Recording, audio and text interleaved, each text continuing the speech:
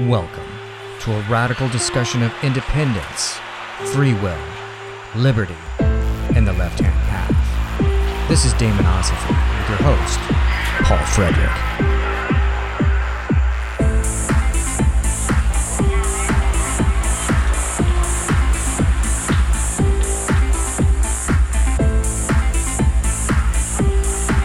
We're live, so let's get down on it. Welcome, friends and fellow Damons, to another episode of Damonosophy, where we are still fighting for liberty and the left-hand path. And my guest tonight is Benjamin Capps, who's making supernatural sci-fi films that combine live action and life-size stop-motion animation demon puppets. It's like it was made just for me. Thank you. Life-size so puppets can interact with live actors via pixelation. The puppets are built from found objects, gifted taxidermy, and are often based on Buddhist, Hindu, and Jainist imagery of demons from Naraka, also based on his own left-hand practice. So, welcome, Benjamin. Like we were talking just before we got going here, I stumbled across your stuff on the internet and thought, oh my God, this is incredible. I got to talk to this guy. And so you've got a film out called Civet. Yes. And a new one. So tell us all about it. What's going on?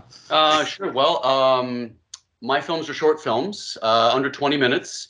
And they are supernatural sci-fi films, which is a little bit loose. The sci-fi elements in my film are not completely necessary to tell the story. The retrofuturism, they are set vaguely 50 years in the future, but they look like the 1970s. I do that because that turns me on. I was born in the 70s, and my imagination was first captured by imagery and sci-fi probably around 1980, 81. So that's what I like. It doesn't have to be part of my stories, but it turns me on, and it's really fun to incorporate that kind of imagery.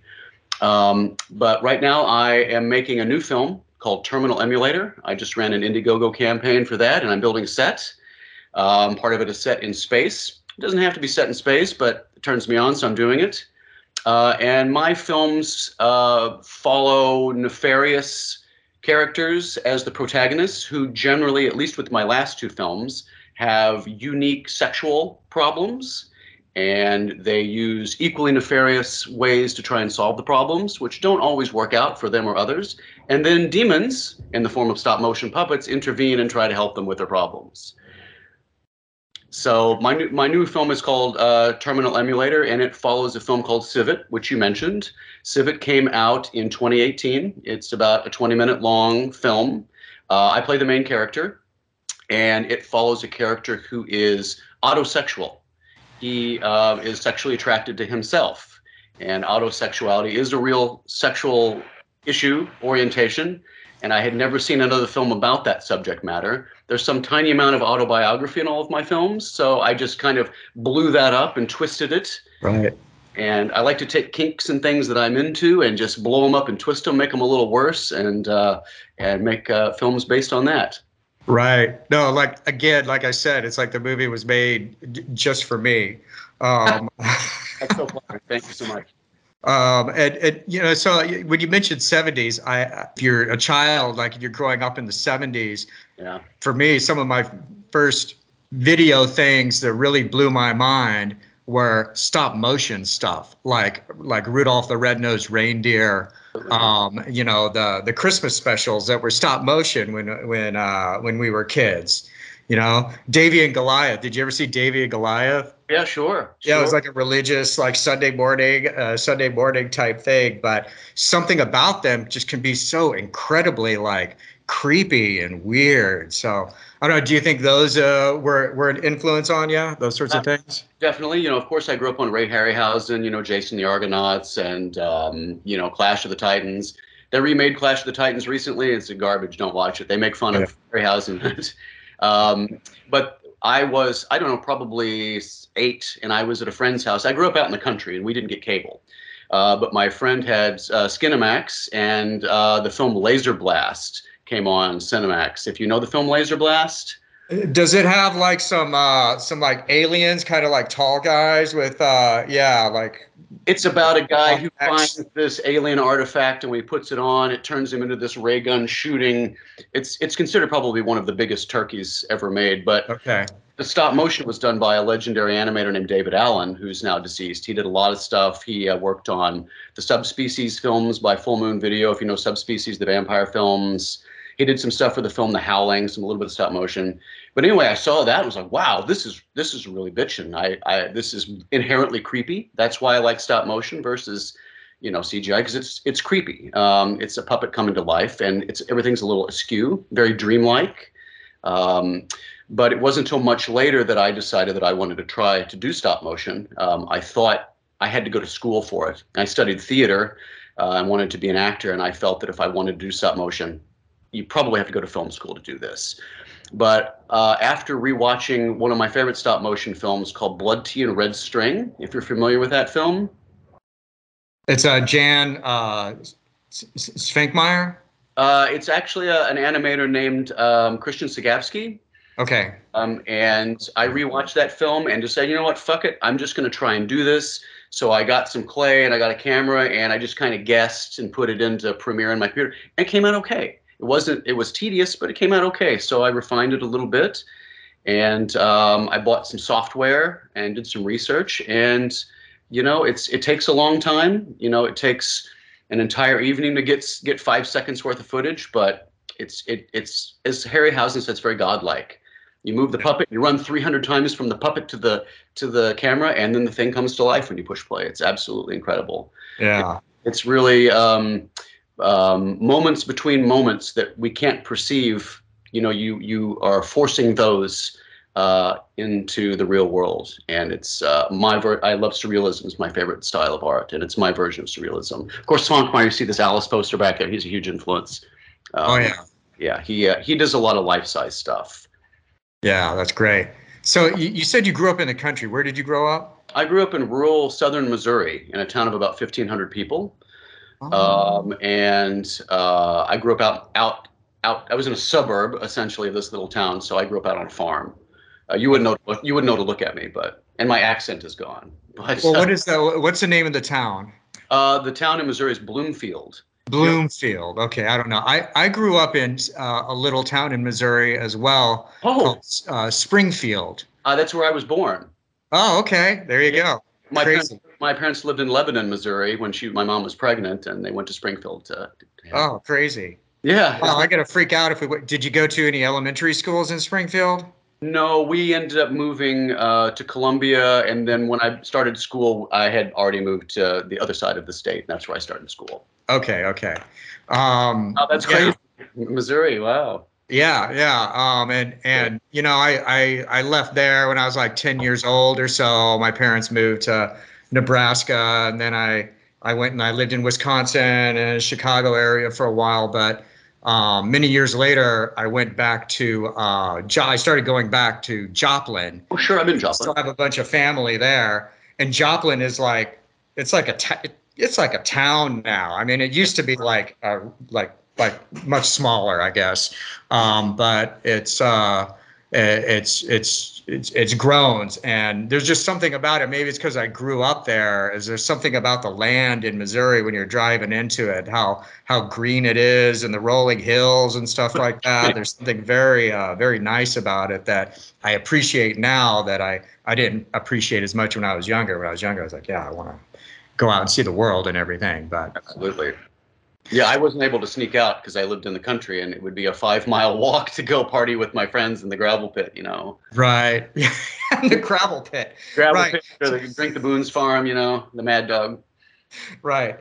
That's a Missouri thing because of all of the mining stuff that goes on there. You got gravel pits to hang out in. So totally. That's cool.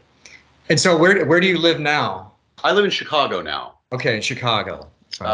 When I graduated from theater school, it was either move to LA or move to Chicago. And I decided I wanted to be a stage actor versus a film actor. So I came here instead. I'm glad that I did. I like LA, but I don't know at this point, unless my film work blossoms more, that I would want to live there or at least have a residence there. Yeah. No, it seems like a hard place to live. I mean, there was a time in my life when we were, when I thought that that was the place that I was going to go live, and even then it was hard to like go there and get established. And now it's like even that much harder, and the economy is just not very kind to it. And we have a great film scene in Chicago now. My cinematographer, he's constantly getting work here and doing great stuff. So it's really easy to get a crew together, to get studio time, to get anybody that you would need on a crew. Yeah. No, I think that that's really true. The time when I was in that area, and that would have been 94, 90 to 97, like kind of time period. We worked with this, we had a manager in Chicago, a guy named Bill McCormick. Okay. And I think he writes books now. He's like a sci-fi writer or something now. But I mean, he was like, when we were working with him, and this is with my goth band Morphine Angel, he was hooking us up with like videos, getting us onto video soundtracks and everything with like the local like filmmaking scene there. So when I saw your stuff and watched some of the promotional stuff and the other people that you're working with, and it's obvious that there's an organization here, that there's an industry involved with this, just based on the quality of it. It obviously stands apart from like a totally independent like kind of projects. Ensor, if you're familiar with him. My favorite painting, is actually, you can't see, it's hanging out in the hallway here, but it's called Skeletons Fighting Over the Body of a Hanged Man. And it's two skeletons in hell, presumably, and they are fighting over a person who's hanged themselves. And there's a sign around their neck that says civet, which in French is civet, which is a sauce made out of the blood of a rabbit. Essentially, you stew a rabbit in a sauce that you've made from the blood, and that's civet. So I chose the name because stewing in your own blood is a metaphor for this autosexual character. Okay, and then that's a thing. It's a recurring theme in the film too, because the two guys in the computer lab are like, they're talking about how you make that dish, and then at the end, when you're having dinner, you're like, I'm gonna have the rabbit. Yes, yes. I'm glad that you caught that. Thank you. Yeah, I decided to throw that into the dialogue and spoon feed that a little bit so people catch on. So I'm glad that you got that. Oh, it's great. It's like the kind of stuff that I just know, it's just like peppered with like all kinds of like meaning and Easter eggs and stuff like that. So it just draws your attention in to try and decipher what's going on. And I mean, it feels to me like, I mean, it's got like there's like a Blade Runner like kind of feel to it. I mean, you really are putting forth that sort of feel, that atmosphere, that feel of that sort of like dystopian kind of like future type thing. Like this conversation in Civet, you call into what is it? It's like the employee assistance program. Yeah. The employee assistance program. And this seemed like such a great like 1984-ish kind of, this is what people will do for therapy in the future. Really, this is what people are doing for therapy right now, right? People are getting therapy just by going on Facebook and going through something and on there, and they're getting advice. And the advice that the guy gives in the film is like so choice. It's like what does he say? Like take some time for yourself. Go for a walk. Just bullshit. That's not going to help. Right. That's the kind of advice people really get, though. That's what really people are given as advice for things, and people will take that. Oh, okay, well, I'll go do that then. The actress who plays my lover in Civet, she's playing the lead character in Terminal Emulator. I will only be in the new film very briefly. I've played the lead character in my last two films. I had an actor who was going to play my character, but he objected to the nudity and the sexual content. There is some sexual content and nudity in my films. When my film screened at the H.P. Lovecraft Film Festival out in Portland, incidentally, I'd always thought that Philip K. Dick fans would be the ones who would gravitate toward my work. I love some Philip K. Dick. My favorite novel is The Three Stigmata of Palmer Eldritch by That's Right here, man. That's my favorite book of his. my, Definitely. and I'll drop a hint. If his kids, if his family is watching, if they ever want to make a feature film, think about, I'd like to direct that. I'd like to direct that. Um, so, but my film was screened in a special screening, the Not Safe for Work screening at the HP Lovecraft, because there's some nudity. And there was another film called Claw, which was a lot more graphic than mine. It's a woman giving birth to this lobster baby, and it's very graphic. But they said, if you don't want to stick around because there's sex in this, you can leave. But that brought more people in. So it was nice to have my film shown in a packed theater to all these Lovecrafters. So the Philip K. Dick film festivals all rejected my films, and I was devastated. I was like, oh fuck, this is my audience, and I'm not getting into these film festivals. But the same day, I got an acceptance from the folks out at Lovecraft, and the Lovecrafters really liked my work. So that. It was really something. I can see it going. It makes sense in both worlds to me. I mean, when you said Philip K. Dick, I'm like, oh yeah, absolutely, 100%. That's the feel of it, because it has all of the identity stuff. All like every Philip K. Dick, novel is about some kind of self identity. I'm not sure who I am, or who am I, and stuff like that. And that's what's going on in Civet, is all about like identity. Like the scene where he's chasing some image of himself. He finds some image of himself like staring back at him, and stuff like that. So explain that part of the film to me. What's going on there?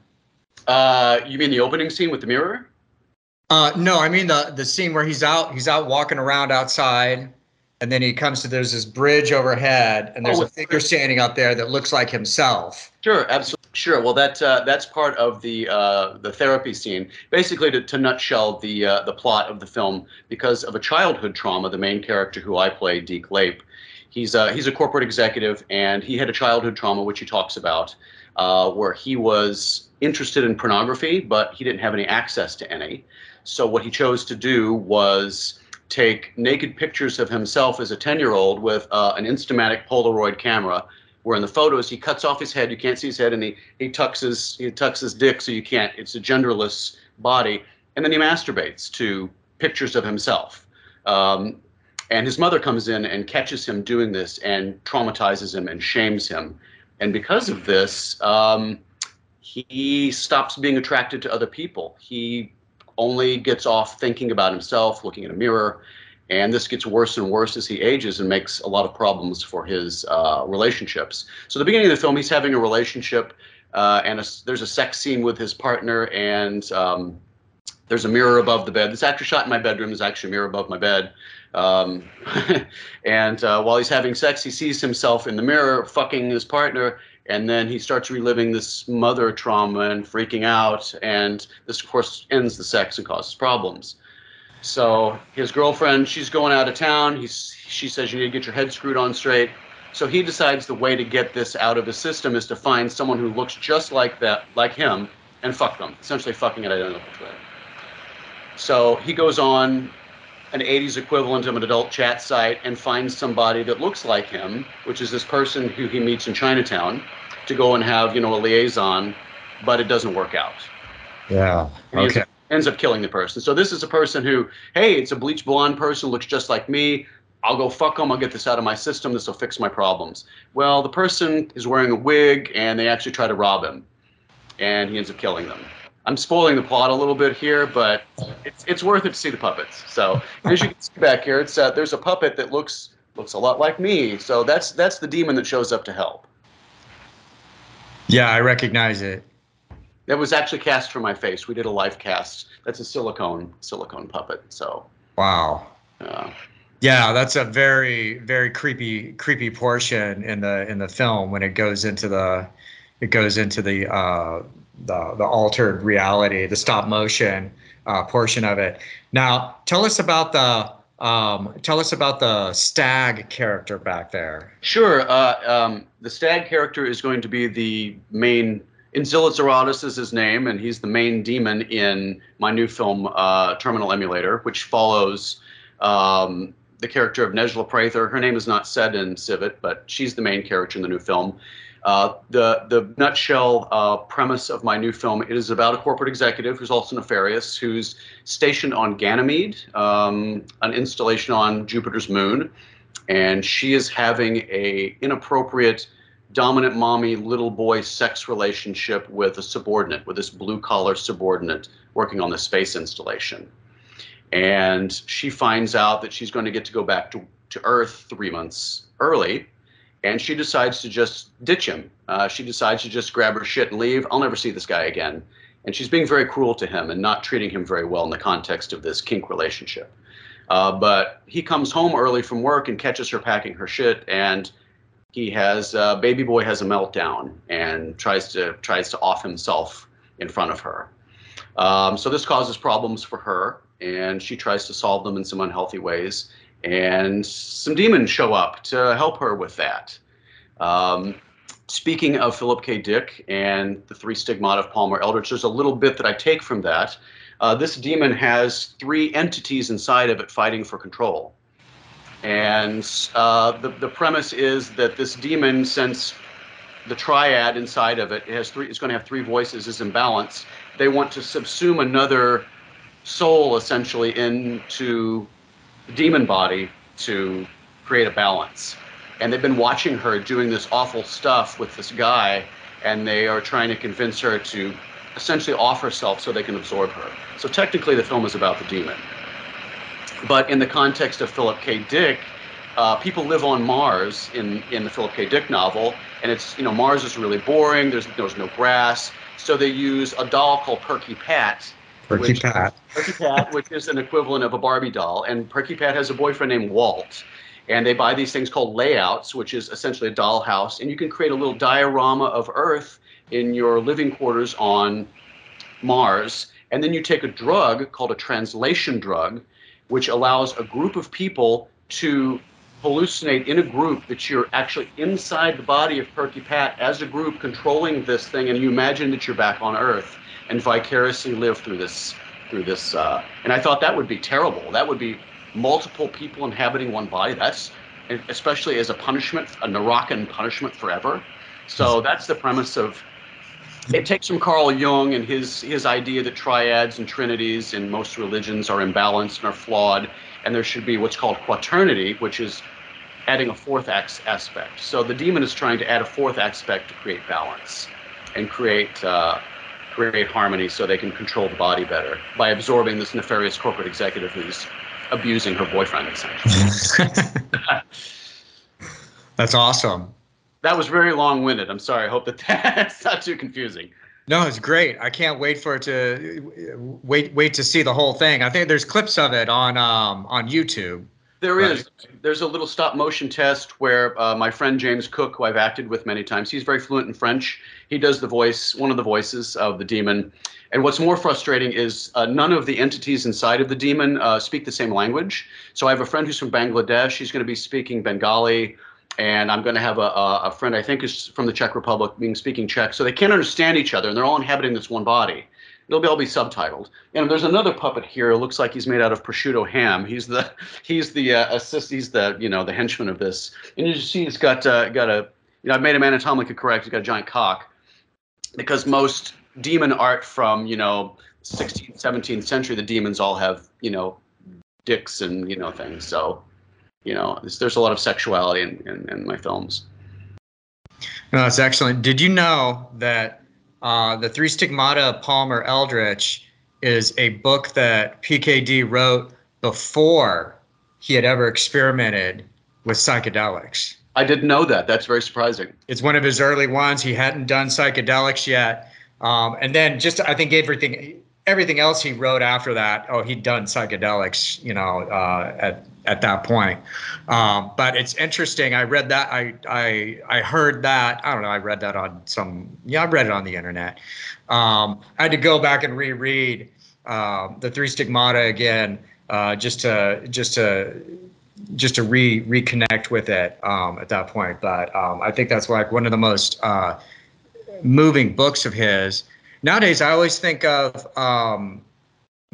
I think that Mark Zuckerberg and Facebook is the great example of Palmer Eldritch, because it's like basically, people who are on when people are on Facebook, they're like, oh yeah, I'm using it for myself, right? It's my individual thing that I'm using it for. But the reality is that you're really in Mark Zuckerberg's world. You're in one guy's like reality, it's subtle aspects of this one guy's personality pervades this entire like mode of reality out there.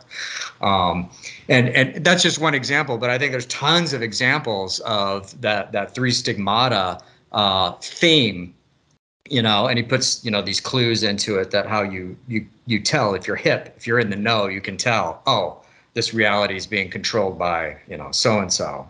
And the three stigmata refers to some injuries that the Palmer Eldritch character, who's an auto factory tycoon, has sustained. He has artificial eyes and he has artificial teeth. And I had read that Philip K. Dick was, sky gazing, and he kept seeing teeth in clouds, teeth in the sky. So that's why he decided to base this character on some things that he was witnessing. And Palmer Eldritch was missing an arm because he was in some kind of hunting accident. So you've got this really surreal. I always thought a really tall, skinny actor like John Lithgow or Ronnie Cox from RoboCop should play Palmer Eldritch. Oh, yeah. Him a Texan with a cowboy hat and these fucked up teeth and stuff. Yeah. I always picture him with a Texas accent. Totally. Yeah, totally. No, that's awesome. They will make a feature film out of that. I just don't know who's going to be doing it. I'm really scared they're going to botch it because that's my favorite book. I would probably botch it, so I would be terrified to take it on. Yeah, that'd be rough. That'd be a real challenge. Definitely. So right now in my film, I'm building a set. My film takes place on Ganymede, so I've got the building that I live in here is a 4-flat, and I don't have any tenants. So I have a living room that's empty, and I'm building this cramped living space on Ganymede right now with some of the Indiegogo money that I raised. So some of it will take place upstairs in my house, in my living room, but I'm building this little cramped living quarters right now. So hopefully I'll have that finished by the end of the year. Right now, awesome. It's just me working on it right now. So Terminal Emulator, do you know when it's going to be completed? Is there like a ETA for when it comes out? I'm hopeful that I will have all of the set built by the end of the winter, and we'll shoot the live action. I'm guessing the live action will take about 2 days to shoot. It's all going to be shot in my house. I've learned that going out and finding locations is fun, but it's a pain in the ass. Filmmaking is very expensive. I was a musician for 20 years. That's a lot cheaper. Making films is very expensive. You have to pay talented crew, and you have to pay your actors, and people get naked for me and they do sexual things. I got to pay them. I think that's completely fair. But the stop motion will take a long time because there's a lot more puppet stuff in this. People keep saying, Ben, we love the puppets. Do more of the puppet stuff. We want more puppets, which makes me think, well, I hope you like the live action too. But most of my films have one puppet sequence. This has several puppet sequences. And I'm doing what's called pixelation, which is where you animate a human along with the puppet. So the person has to move a frame at a time, and there's dialogue, so you have to record the dialogue and then map it out on an exposure sheet on how to move the mouth to get it to match the dialogue. And you can do that with, these puppets just have jaws that just kind of go up and down, but a human, getting them to articulate words a frame at a time takes a very long time. Right. So I would expect the stop motion will probably take 3 months of days to shoot. Yeah. So I don't know. I'm guessing next fall. I'm guessing maybe a year from now it'll be done. That's conservative. I don't know. This is a little more involved project. And is there an Indiegogo for it? Well, funny enough, there was. In June, I ran an Indiegogo, but 2 weeks into my Indiegogo, my Facebook got hacked and disabled. And fucking Meta will not help you. If anybody's gotten their Facebook hacked, you jump through the hoops. You send a picture of your driver's license. You write them. Unless you have a business account and they're making money off of you, you're done. Yeah. And if you try to make another account during that time, they knock it off. Uh-huh. So I had a second Facebook account, and I've reinstated it. I'm going to put it back up. So I'm going to run my Indiegogo a second time because I lost a lot of visibility. I was running ads mostly to Japan. I was hoping the Japanese audience would like my work. So I only raised about half the money I need. So I'm going to run another Indiegogo. I'm probably going to put it up in about a week. Okay, cool. So be sure and talk about that over on Instagram, where I'll see it because I'm not on Facebook. Okay, yeah, I haven't been on Facebook in 3 months now. So, and I have a website. The inner below is .com is the name of my website. So you can go, and if you search for my name and stop motion, that will definitely come up. Excellent. Innerbelow.com. So I want to I want to ask you about your influences with your left hand path practice and Naraka, Sure. and where you're getting some of your I philosophical sort of influences that are being woven into this. Sure. Well, I work in an art museum, and we have a very, very good collection of Hindu and Jainist and Buddhist art. I'd always been fascinated by Eastern philosophy and Eastern religion. I was raised Christian. I was raised as a Methodist. I gave that up. I went to a Methodist music camp when I was 12, and I just gotten into Skinny Puppy, and they didn't like that so much, and that kind of made me realize that this was not the religious practice for me. But what I found fascinating with, and I don't claim to be an expert in Buddhism for sure, but I'd always curious, do Buddhists have a concept of hell and punishment? Because Buddhism doesn't seem like it's lends itself to that, but they do, and it's called Naraka, and most of the influence in terms of the style. I mean, these are not necessarily based on anything specific. Although this puppet is based on a piece of Moroccan artwork that we have in the Art Institute where I work.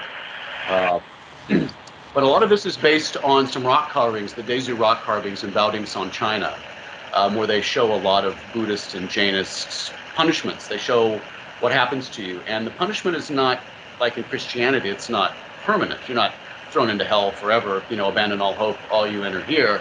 It's something that happens parallel with your existence in a different time frame. So while you're alive, you can be punished for what's the equivalent of 1,000,000 years, but then you get to go back and get another chance.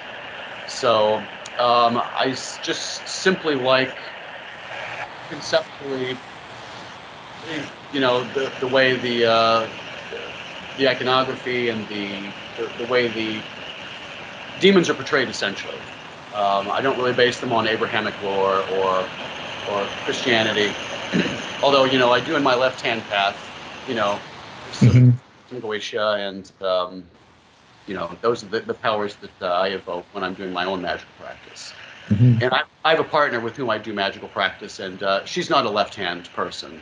I've been reading a lot of Gems from the Equinox is a book that I just got recently, and I have read a lot about Crowley's concept of sex magic, but we've been doing a lot of a lot of sex magic and evoking a lot of different things, and our combination is really interesting. A left-hander with someone who's not left-handed.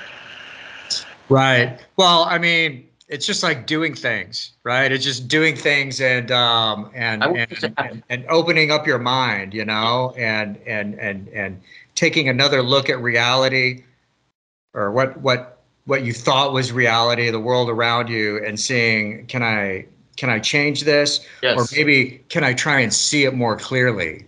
Have I been living in an illusion? I mean, that's a big Buddhist a Buddhist thing that happens as well. So, and I think a lot of those influences that you're talking about, I think that comes through in your video work as well, and the film work as well. There's like I don't know if I want to say authenticity. I don't know if that's the right word. I don't know if that really makes sense with this kind of stuff. But yeah, it is. There's something authentic about what's being created. You can always tell. When I was young, I was like really into the occult when I was younger, and still am. But it used to be like all of the movies that came out, they were always wrong. They always got everything wrong. Oh, They always sure. just knew that all the people involved with making these movies have no idea about any of this stuff. They've never read, Magic and Theory and Practice. They've never read anything by, certainly anything by Anton LaVey. And it's like they just get everything all wrong in it. It's just like, it's always so frustrating. But it was all we had. So. Yeah. like Devil Dog, Hound of Hell with Richard Crenna. Right. You know, or the Damien movies. This is another Oh, great example. The Damien movies. You know, it's all completely from a Judeo-Christian perspective. yeah. But God, it was all we had. So yeah, man, 666 and Born of a Jackal. I love it.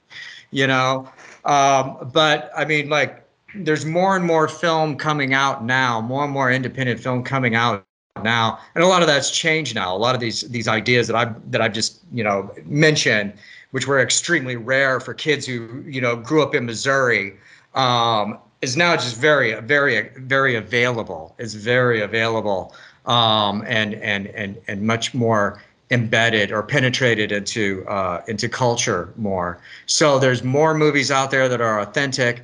Um, but yours is one that definitely like conveys that, and so I really appreciate that. Thank you. And there's been a resurgence of stop motion in films in the last 10 years. So my hope is that CGI is, this is being seen as the kids are starting to get back into the stop motion stuff. The CGI just sucks. It's not. I mean, it can never be. In my opinion, it's never creepy.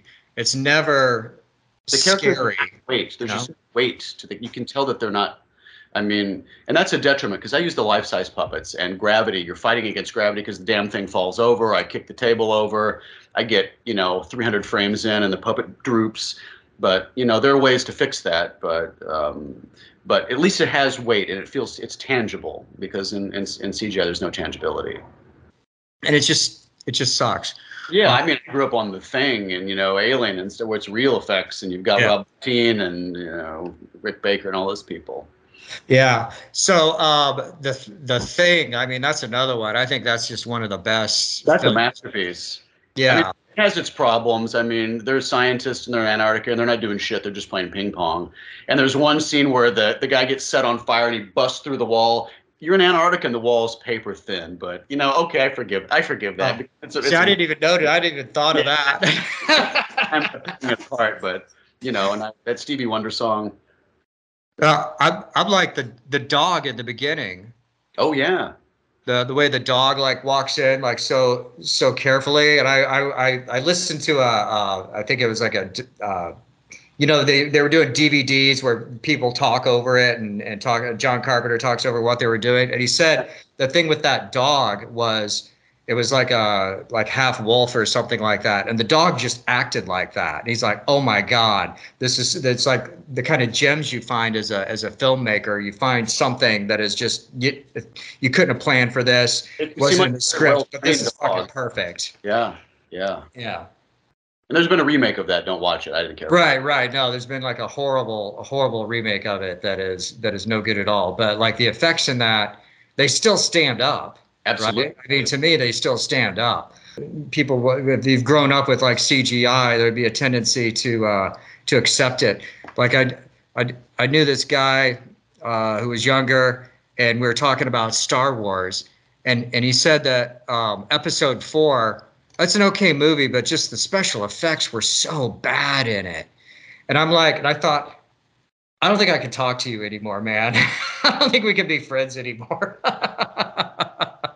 That's just too wide of there's a cultural gap between us. And I don't think it can be traversed. I don't think it can be traversed. I agree. I mean, the original Star Wars films in their original form with all the mistakes. There's a squadron of TIE fighters going by, and there's a black spot where they fucked up, and there was supposed to be one.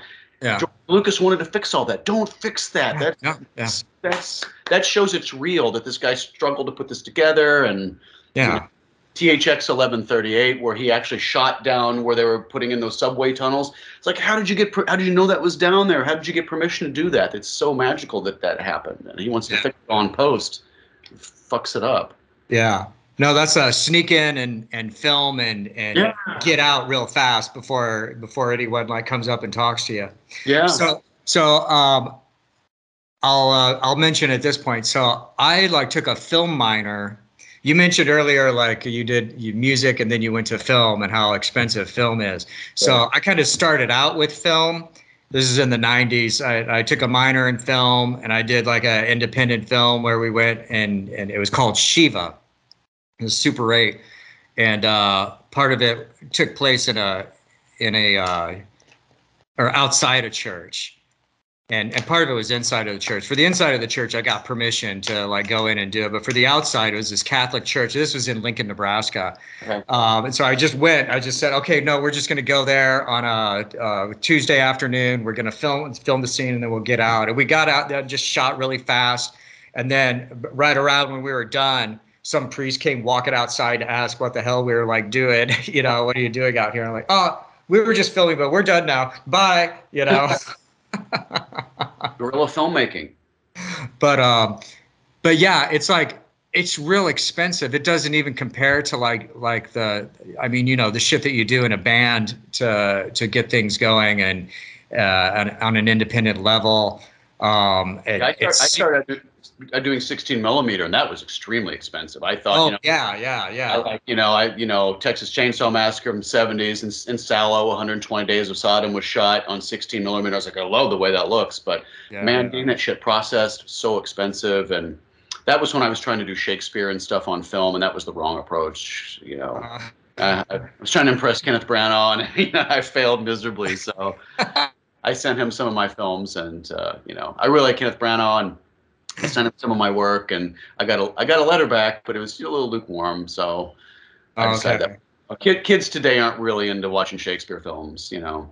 No, they're not. But I mean, God, you got a letter from Kenneth Branagh. That's pretty cool. Well, there's a little story. I had to bribe him a little bit. I have a friend who is an antiquarian book dealer, and we were talking, and Kenneth Branagh's name came up. And he said, hey, I travel around with my book booth to book shows. And he said, I was in Vancouver a few years ago. This has been a long time ago. This was in '05. He said, I was in Vancouver, and apparently that's where they were shooting that awful Wild Wild West film.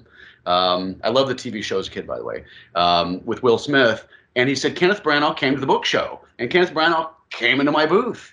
And he had a framed piece of parchment that had Lord Alfred Tennyson, the poet laureate's signature on it. Apparently these are very rare. He didn't sign much stuff. And Branagh really loves Tennyson. And he was looking at this thing, trying to decide whether he wanted to buy it or not. And Branagh's girlfriend comes in and says, oh, Ken, let's go. So he doesn't buy it. So I say, do you still have that? He said, yes. So I bought it, and I wrapped it up. I put my film on a DVD, and I bought this leather-bound box on eBay, and it had a big hasp on it, and I did a wax seal on my letter. I made this very sort of medieval-looking thing, and I sent my film of, the Duchess of Malfi over to Kenneth Branagh, and I got a letter back. He's like, oh, thank you so much for the Tennyson thing. He talked about the Tennyson thing, and he said, oh, your film is okay. So it's a 2-sentence thank you, Kenneth Branagh. So I bribed him a little bit to get him to write me back, but he did. Doesn't matter. He did. No, that's awesome. When I arrive in hell, I will have a bribe in my hand. So yeah, wrong approach. That's excellent. All right. Well, good deal. So, so you got Civet, you've got the new film, Terminal Emulator coming out. Right. There's going to be an Indiegogo up.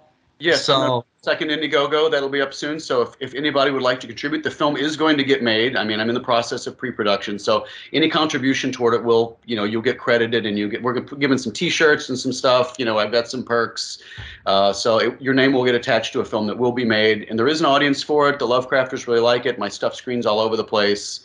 I screen overseas sometimes. So yeah, it's going to happen, and. Hopefully this will catch on at some point, the life-size stop motion and the live action. I think it will, man. Anton LaVey once said, "There's nothing more powerful in the universe than an idea whose time has come." So I think that you've got a lot of momentum going with this, and you're definitely onto something unique. And so, so I'm real excited about it. And so we'll put the your website address and information in the show notes page for this episode. So funny Anton LaVey story. Back in 1998, I decided I was going to join the Church of Satan. So and I heard that if you join the Church of Satan, Anton LaVey calls all the new people. So I filled out all the the 10-page questionnaire. I went out and got a money order for $100. I sent the thing off, and this was in October of 1998, and it was a week before he died. I was like, oh no, he's not gonna call me. He's not gonna call me. So many years later, I worked with and became friends with Boyd Rice, and Boyd said, no, he didn't call people. That's bullshit. Yeah. So it's bullshit. So that is bullshit. Yeah. I had joined that organization in 1988. Whoa. Yeah, and I mean, all that happened there is, yeah, I got a red card. That's what I got, and it was a business card. It wasn't even a plastic thing.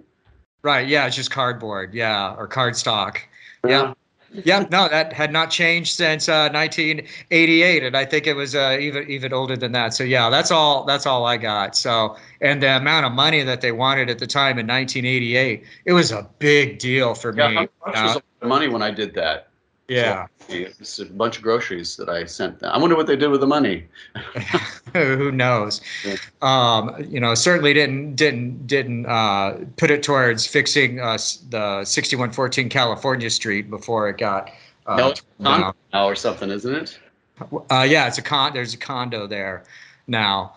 I did see that house though in 1991. I was in San Francisco, and I wasn't friends with any of the people there at that time, but I just went by and with some friends and took a picture of myself in front of it just so I could see it, and it was cool to see it. The funny story with that is, so me and my friends were like, oh yeah, take a picture of me real quick, and I was standing there, and now I'm gonna do it across the street, and I noticed while I was standing there getting photographed that there's this green Jaguar parked here on the street, and there was this woman inside of it, like with her head down like this, kind of trying to hide. And I realized it was Carla LaVey. I'll be damned. Right. And so I was like, became very, very embarrassed of my immature behavior here. And so that we left. But the photograph I have, you can see the green Jaguar and her in it. And then I met her years later. She did like an industrial music, or not really industrial, avant-garde kind of musical project. And she came through Houston, and we went and met her. Actually, at the same club where I played with our mutual friend, Aaron. Aaron. I love Aaron. Yeah. Yeah, back in the day. So that's the other thing is music. So you did projects, Luftwaffe, Mm-hmm. and then Et Nile. Mm-hmm. Yeah, I do some stuff for my films now. Let's see. I started out. I was a skinny puppy fanatic, and I really wanted to be Kevin Key. So back in college, I got some synthesizers. I got a Roland Juno 106 and some stuff, and tried to do some electronic music. We had a pretty good goth scene when I was going to school in Columbia, Missouri, and studying theater. And we had a really good goth scene from Missouri. If everybody came out to an event, you might have 100 people. Some fringe people, Vampire the Masquerade people and stuff.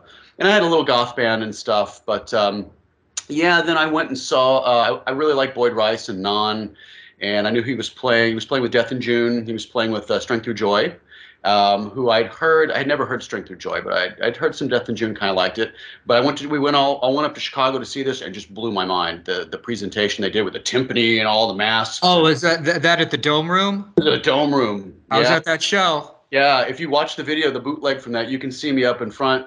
I was really goth, and I had on a corset and a skirt and stripy tights and makeup and stuff, and that show fucking blew my mind, man. And I decided I wanted to do this genre of music. I met Boyd, and we talked, and I got his phone number, and I called him, and we talked for like 4 hours. Wow. It was really great. It's really, really neat experience.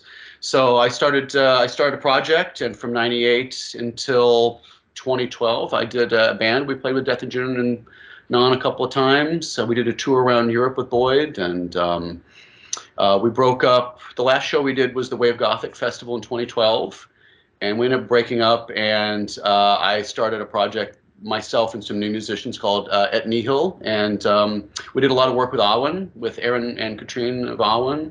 Played some shows overseas. Actually, their very first show overseas was in Germany at the Morituri des Salutants Festival in Frankfurt. We they invited me to come. I said, you've got to get this band Alwyn to come. They're fucking great.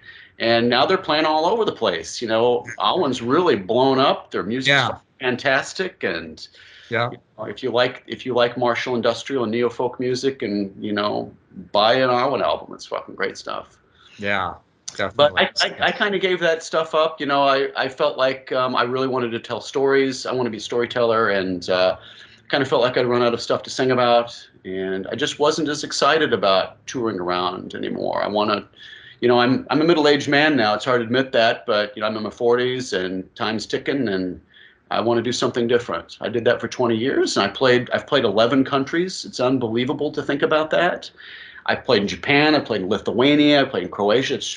I can't believe it. Just some songs I wrote in my living room. People wanted to hear those overseas. I think it's fucking incredible. Yeah. So No, it is. So what? So tell me about the transition point.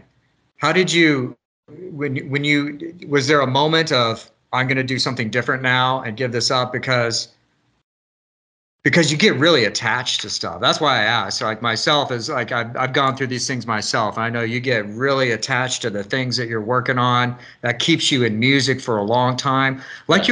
you were just describing to me why people end up doing music for so long, because there is no other feeling in the world that Oh, you get other than being on stage with like all these people and stuff that you wrote in your living room that you put together and you created this, and now you're like putting it out there into the universe. There's no greater feeling. So what was it like as you transitioned from that into something else, into film?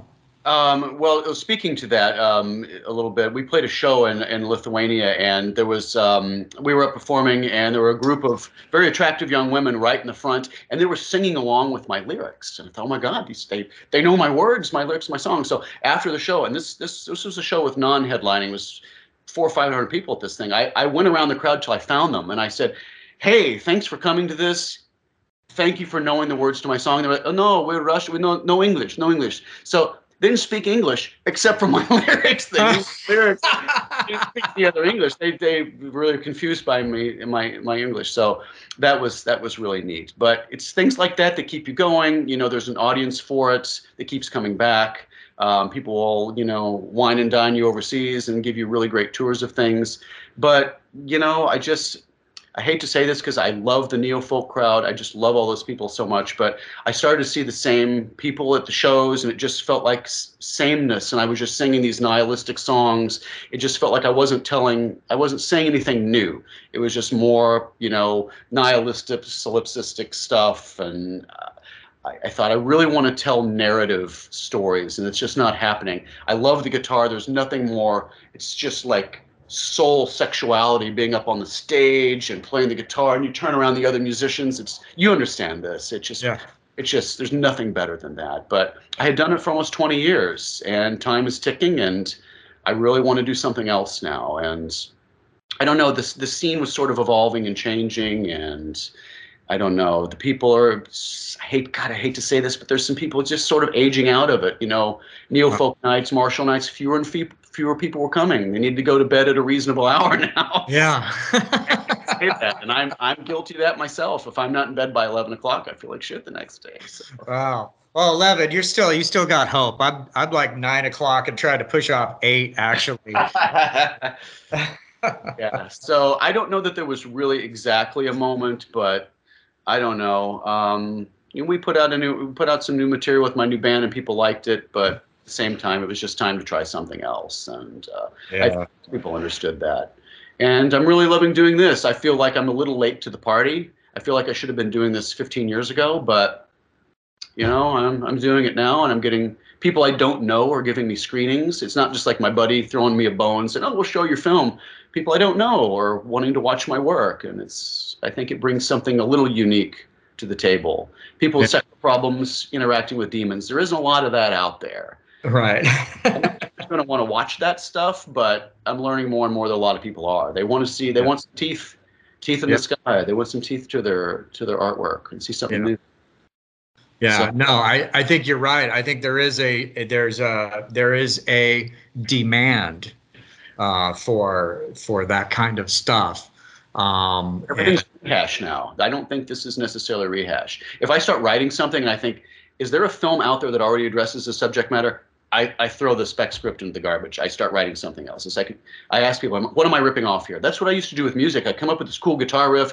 What am I ripping off? This is too good. I've got to be ripping something off. This has to be a Death in June song I'm ripping off. No, okay, so we go forward. Yeah. It's hard not to rip.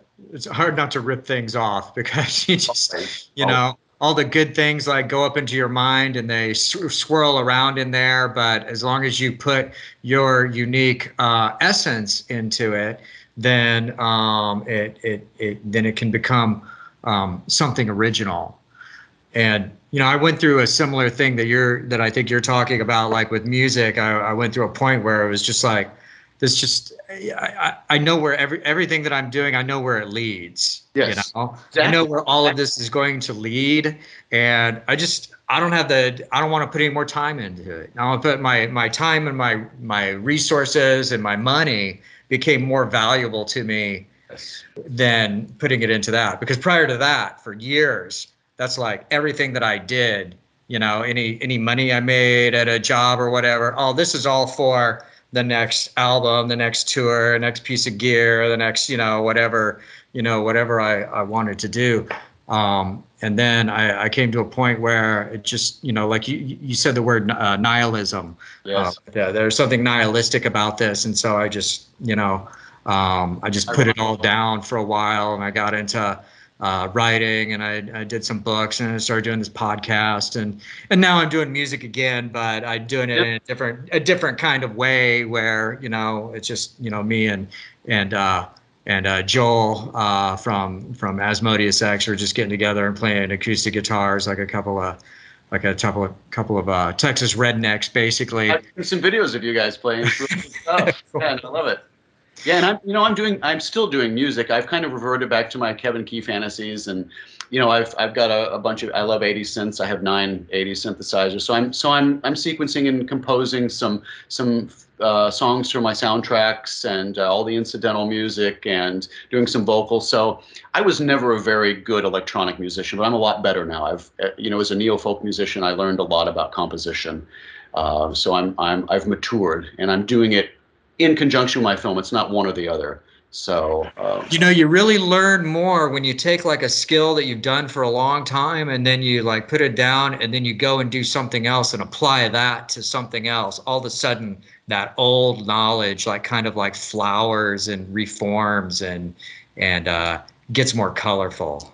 Agreed. And I feel very guilty because I have all of these. I like 70s Guild 12-string guitars, and I haven't played them in years. I mean, they don't call to me anymore. And I picked one up 6 months ago, and I had forgotten a lot of my riffs. It's like, oh fuck, I can't remember my songs anymore.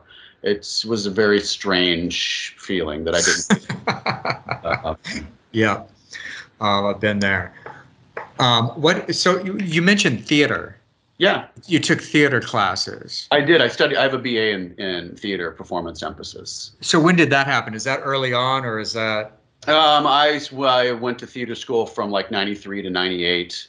I switched schools. I went to school in Arkansas for a year, which was not a good idea. So some of my credits didn't transfer. So I was a 5th-year senior. Okay. Yeah, I did a lot of stage stuff. I did a lot of Shakespeare. I wasn't getting cast in a lot of stuff, so I had my own theater troupe, and we would rent theaters and write our own material. I like experimental stuff. I like a theater theorist named Antonin Artaud, who's famous for a theory called theater of cruelty, which is not exactly what it sounds like, but transference. So we wrote some of our own material and rented theaters out. And I wanted to be a stage actor. That's what I really wanted. That's why I came to Chicago, but I don't know. It just, what I want to do in terms of storytelling can't be done on a stage. And I want to direct. I was auditioning. I absolutely fucking hate auditioning for things. And I auditioned for a Shakespeare play called The Winter's Tale. You may have heard of that one. And at the same time, I was making a Shakespeare short film. And we were rehearsing the film in this multi-purpose building where they were having the auditions. So I go and audition. My audition, they clearly didn't like my audition. I did a monologue. They didn't like it. And they didn't call me back for a second audition. So I come back the next day when they're having their second auditions to rehearse my own film, and the director sees me and he gives me this look in the hallway like, "What the fuck are you doing here? We didn't call you back. You're not supposed to be." And my heart just really, really sunk when I heard that. But I read a quote by an actor named Griffin Dunne. I don't know if you know who Griffin Dunne is. He's in American Werewolf in London. He plays gets killed by the werewolf and keeps coming back. Yeah. He was an actor, but he produces his own work. And he said in an article, you know, if you're just an actor, you're going to be disappointed because you're not going to get cast in stuff, and you're going to be colossally disappointed all the time. Or you get cast in stuff and it's garbage. You have to act in people's visions and they're just fucking shit. So he's like, why don't you make your own stuff? You can cast yourself. You can make your own thing. If it flounders, it's only your fault. So I was like, fuck this. I'm not going to audition for anything anymore. I'm going to make my own work. Even if it's a struggle, even if it's not good, I only have myself to blame. And I can do what I want. Yeah. And this is what I want to do. I want to show people in space with sex problems having sex with demons that are puppets. So who's going to? You're creating something. You're creating something and putting something out there, and basically creating your own. You're creating your resume as an artist by doing that. Yeah, it's a lot harder to do it, but you know, I feel more satisfied at the end of the day. And I don't have people critiquing my auditions as not very good. Right. I hate doing monologues and audition stuff. I hate it. So is it just as rewarding like doing Shakespeare on the stage, right? Right. Which is someone else's words, someone else's play, someone else's words, you know, and you're going to interpret it in your way. Do you think that is just as rewarding as, like, say, doing Et Nihil or Luftwaffe on stage? I understand what you mean now. Yeah. No, I don't. I don't want to do Shakespeare anymore because I feel like I'm playing. I would be like a cover band. Right. And I said something that really offended a friend of mine. She plays in an orchestra, and I said I wouldn't want to play in an orchestra because I don't want to play covers. And she got really, and she's well, you know, she got real. I mean, I like her a lot, but she was offended that I would consider classical music being interpreted by an orchestra and a conductor to be covers. But I said, for me, it's covers. I want to make something from nothing, you know. Right. So it's not as rewarding. I mean, with Shakespeare, as an example, is it's skeletal. You just get, you know, a square in Verona, enter Benvolio, enter Mercutio. You know, there's nothing there. You can put it in space if you want. You can have monsters in it if you want. But even with that, it's still somebody else's story. So I want to tell my own stories, and those stories that I want to tell have not been framed out by anyone else in a way that I can subsume them and reinterpret them. I want to do something completely new. There's much rehashing, and I would consider it to be a rehash. So I do like stage acting. I do like interpreting other people's work, but at the same time, I've done that already. I do like playing the occasional cover. You know, I did a cover of Little Black Angel at one point, and so. You know, it's fun to reinterpret, but I really want to make something from nothing. Like puppets, they're made from junk. I like making something out of nothing. It really gives me a sense of accomplishment. So I think it might be valuable if it'd be okay with you since I have some puppets back here, maybe to show them a little bit and talk. Yeah, no, that's a great idea. All right. Here, let me pick up my laptop here. I don't know how long I mean, we're over an hour, so I don't, if you're okay with that. I got about another 15 minutes or so. Okay, all right. So I'm going to show some of these puppets I've made, and I don't have these lit very well. So this puppet, speaking of Shiva, this is actually based on a large brass mask of Shiva that we have in the Art Institute. This puppet speaks Cantonese in my film. She's in a film called It Grows Dark, which is the first film that I made that was actually shown in festivals. It's available on my website. It's 9 minutes long. I play the main character. So yeah, her jaw kind of just articulates as kind of an up and down jaw. Her head is on a ball joint.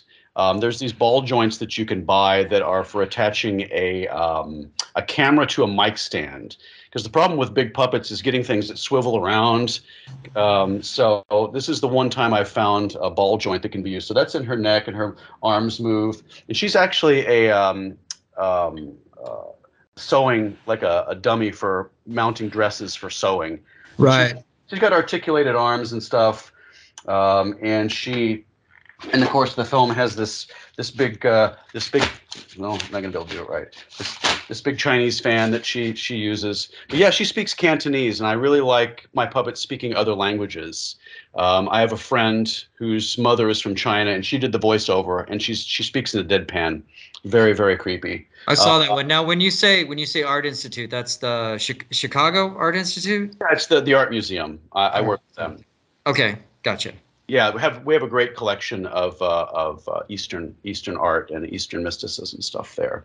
So this puppet, he's I call him prosciutto because he looks like he's made out of meat. He's made out of a this is a deer skull that somebody found and gave to me. The jaw doesn't articulate, and he's got the armature inside is made out of what's called armature wire, which is a really stiff wire for puppetry that bends and won't break. And it's a framework made out of water pipes, like plastic pipes for water, and the joints have the armature wire. And I covered him with silicone. It's just like silicone you'd buy at Walmart to fix your bathroom. And you can squirt it out, and you can put pigments in it and just kind of smear it on. It looks kind of disgusting. And he's got a rig.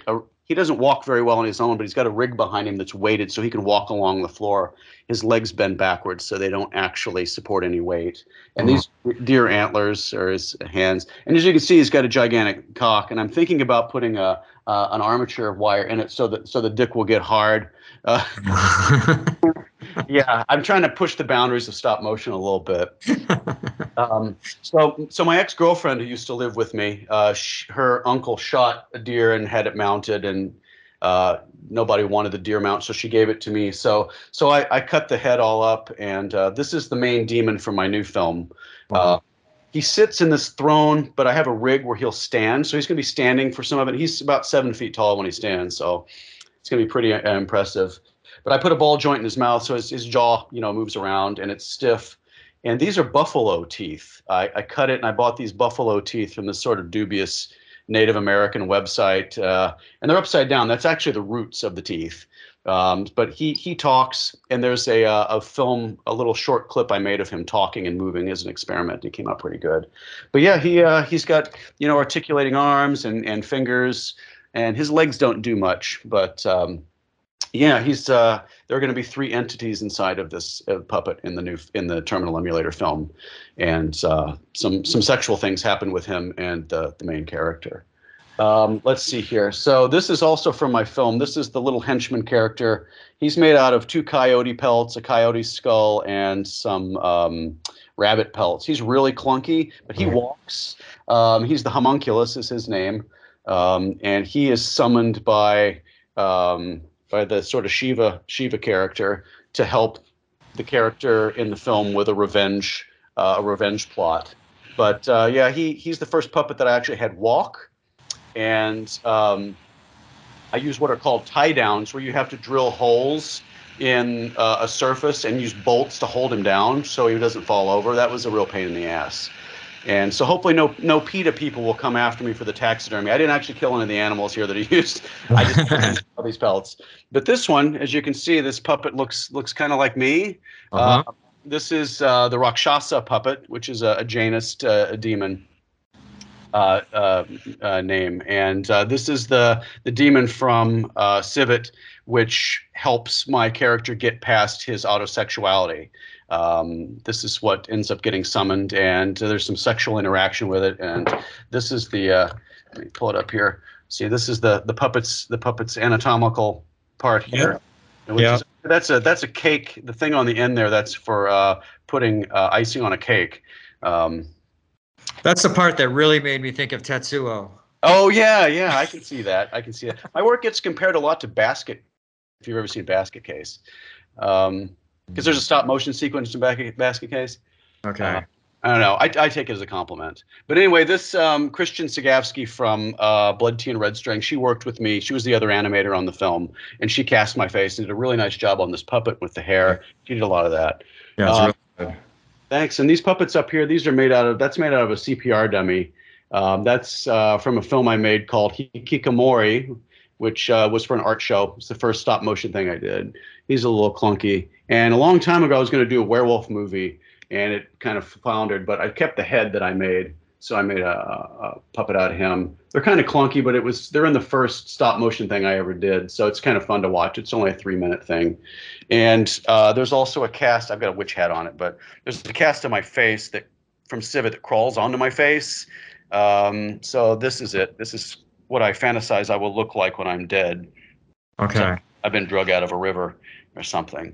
So yeah, so a lot of these things, the gravity makes it hard to animate them, but they have, heavy duty ball joints, and I have to use tools to tighten them with each movement so the arms don't fall and the heads don't fall.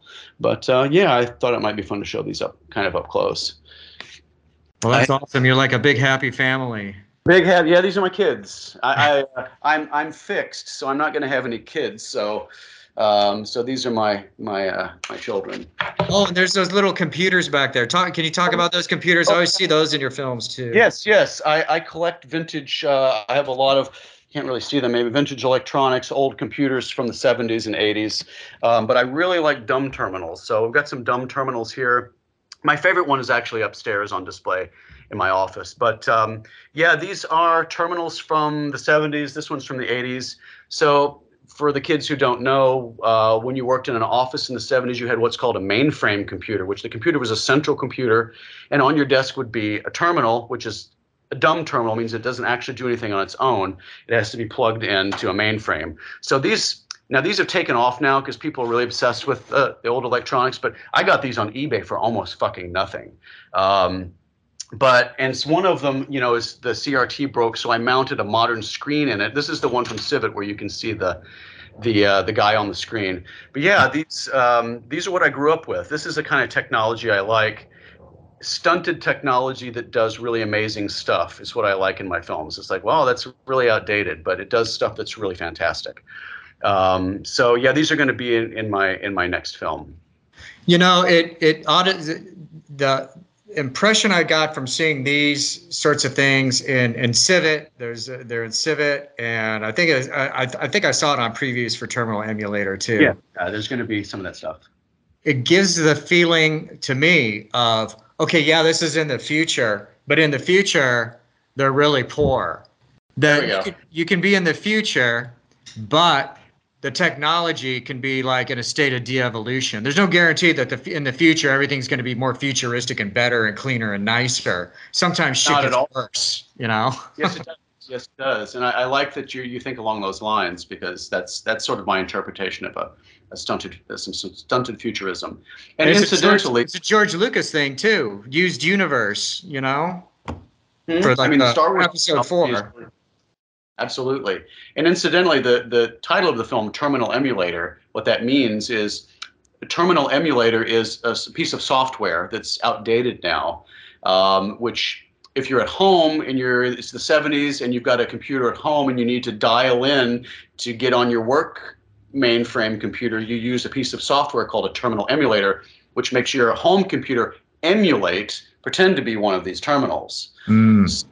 In the context of my film, the main character is, without giving the plot away too much, she's pretending to be something that she's not, which ends up resulting in her demise. So she's emulating something it's terminal for her. So I used to have a Texas Instruments computer, and there was a terminal emulator software disk I had. I thought, that's a really cool term. I'd like to use that for something at some point. Yeah.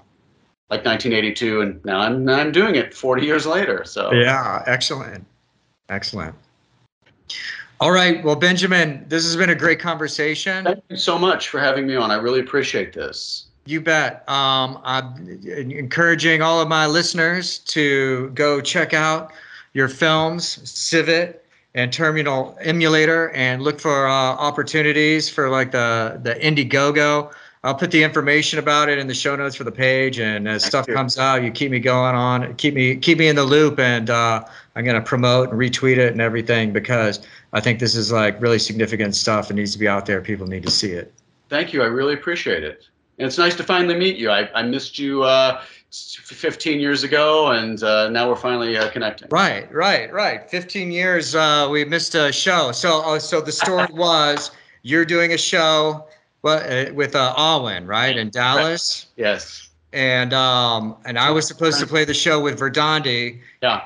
Aaron with Alwyn was hooking it all up, and I had some other shit going on and had to cancel it, and missed our opportunity to meet back then. But now we're finally we're making up for that now that we're both older and wiser and probably totally different people. So Definitely, yeah, I've definitely evolved. yeah. All right. Well, thank you so much. All right. Thank you, and we'll talk again soon. Right. Shem Ham Farash. Jim Ham Farash.